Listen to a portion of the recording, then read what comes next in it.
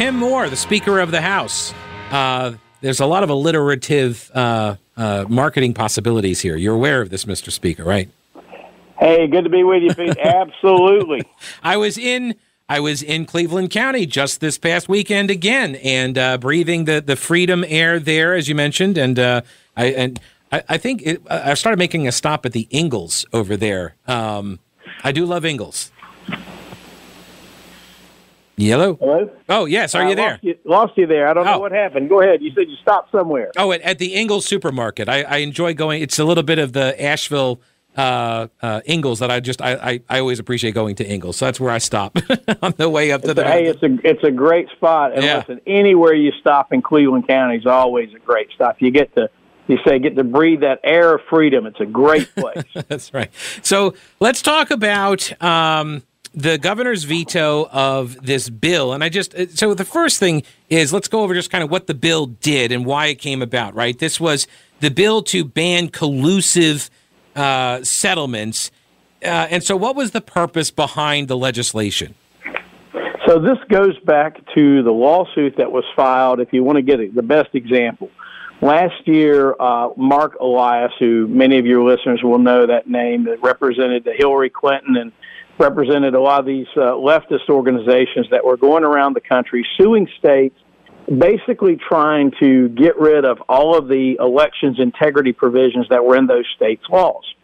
And so his organization sued the State Board of Elections, of course, controlled by a Democratic governor, and then represented by a Democratic Attorney General. Well, guess what happened? So there's a lawsuit against the State Board of Elections, the governor, and then myself as the Speaker of the House, Senator Berger as the President of the Senate. Well, the Democrat plaintiffs miraculously reached a settlement with the Democrat governor and the Democratic AG, and they just decided to go ahead and do a settlement and not even bother consulting with myself or Senator Berger, who were actually parties to the lawsuit. And so we protested and said, you can't do this. They went through and did it anyway. And so as a result, we did a couple things. One, we filed a suit in federal court that ended up stopping this mess dead in its tracks.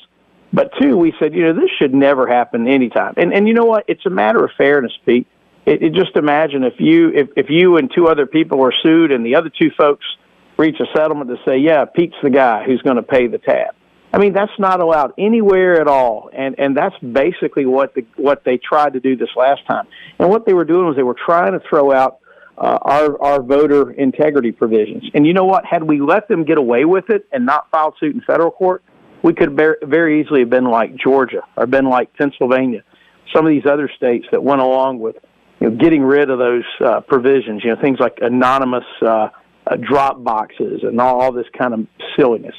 So we said, you know what, let's be clear going forward, you can't do that. But it's actually, it was a fair provision the way we did it. Not only could, the governor and the AG go agree to something that the Senate and the House didn't agree with, the Senate and the House couldn't go agree to something that the governor opposed to. So it was simply fair. But so it really surprised us when the governor vetoed this. I mean, this is a blow for fairness as much as I can think of. So, were you really surprised? Really surprised, though? I mean, I was and I wasn't. Right. Yeah. I mean, it's about basic fairness. If you ask most people, like the example I told you, where if three people are sued, can the other two agree with the plaintiffs and just say, yeah, tag it on one? You should never be able to do that. In fact, our rules that govern lawyers say you can't do that. But somehow they tried to get away with this. It's unbelievable. Well, I was going to ask you about that because as we went over last week, that you are, in fact, a lawyer. And so, is this common? I would think this would be an unethical thing to do if you did this in, your private practice. You can't. I mean, if you were to try to pull this kind of stunt as a private attorney, you would probably say bye-bye to your law license pretty quickly. And it just is, it's not appropriate at all. Yeah, which I guess is, and it's kind of related also to the Leandro judge from Union County, who is now saying, you guys aren't even a party to the lawsuit, but you're still going to have to pay. You're going to have to do what the Democrat governor wants to do, even though you're not even a defendant in the case. It's the other side of it.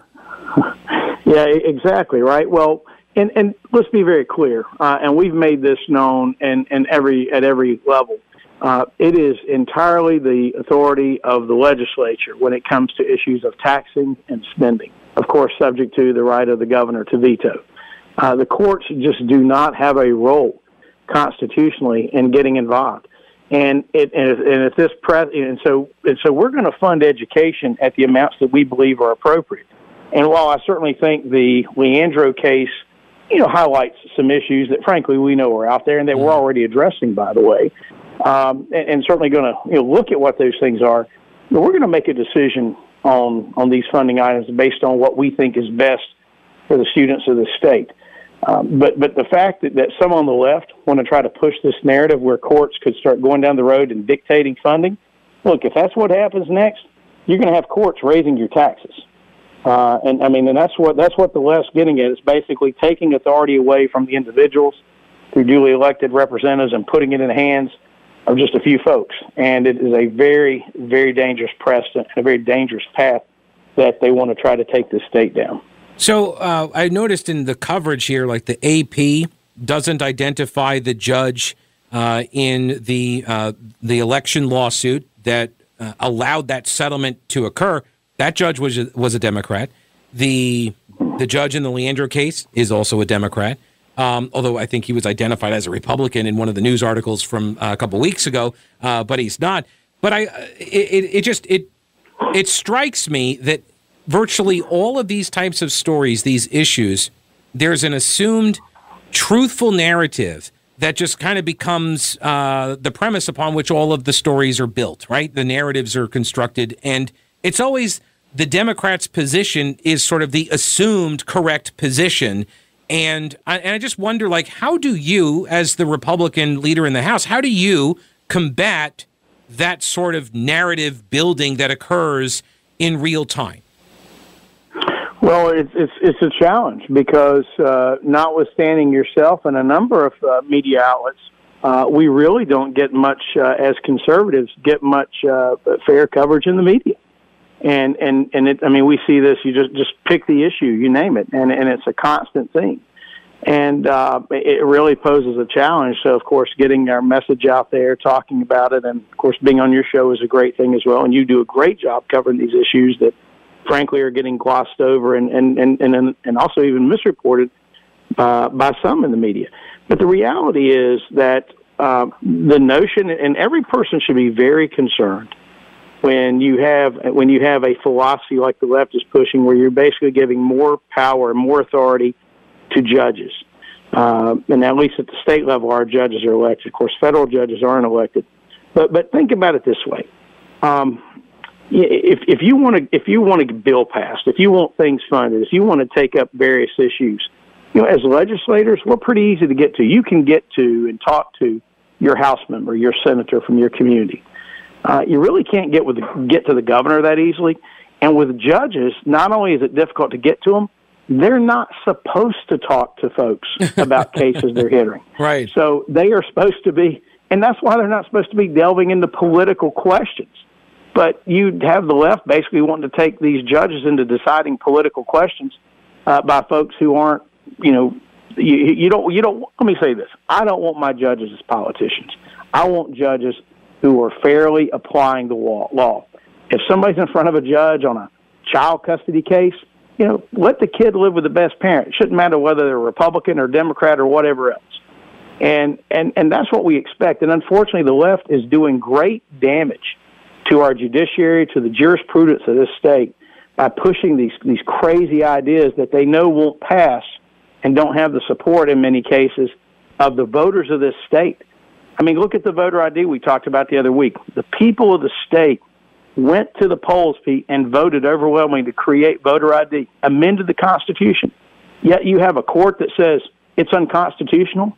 It's part of the Constitution. That's how ludicrous some of the activists are on the left on things, and the voters should be outraged by it. And you know what? We're doing all we can to fix it. We're going to keep fighting all the way up, and in the end, because the voters elect all of us, I know in the end the right thing's going to happen.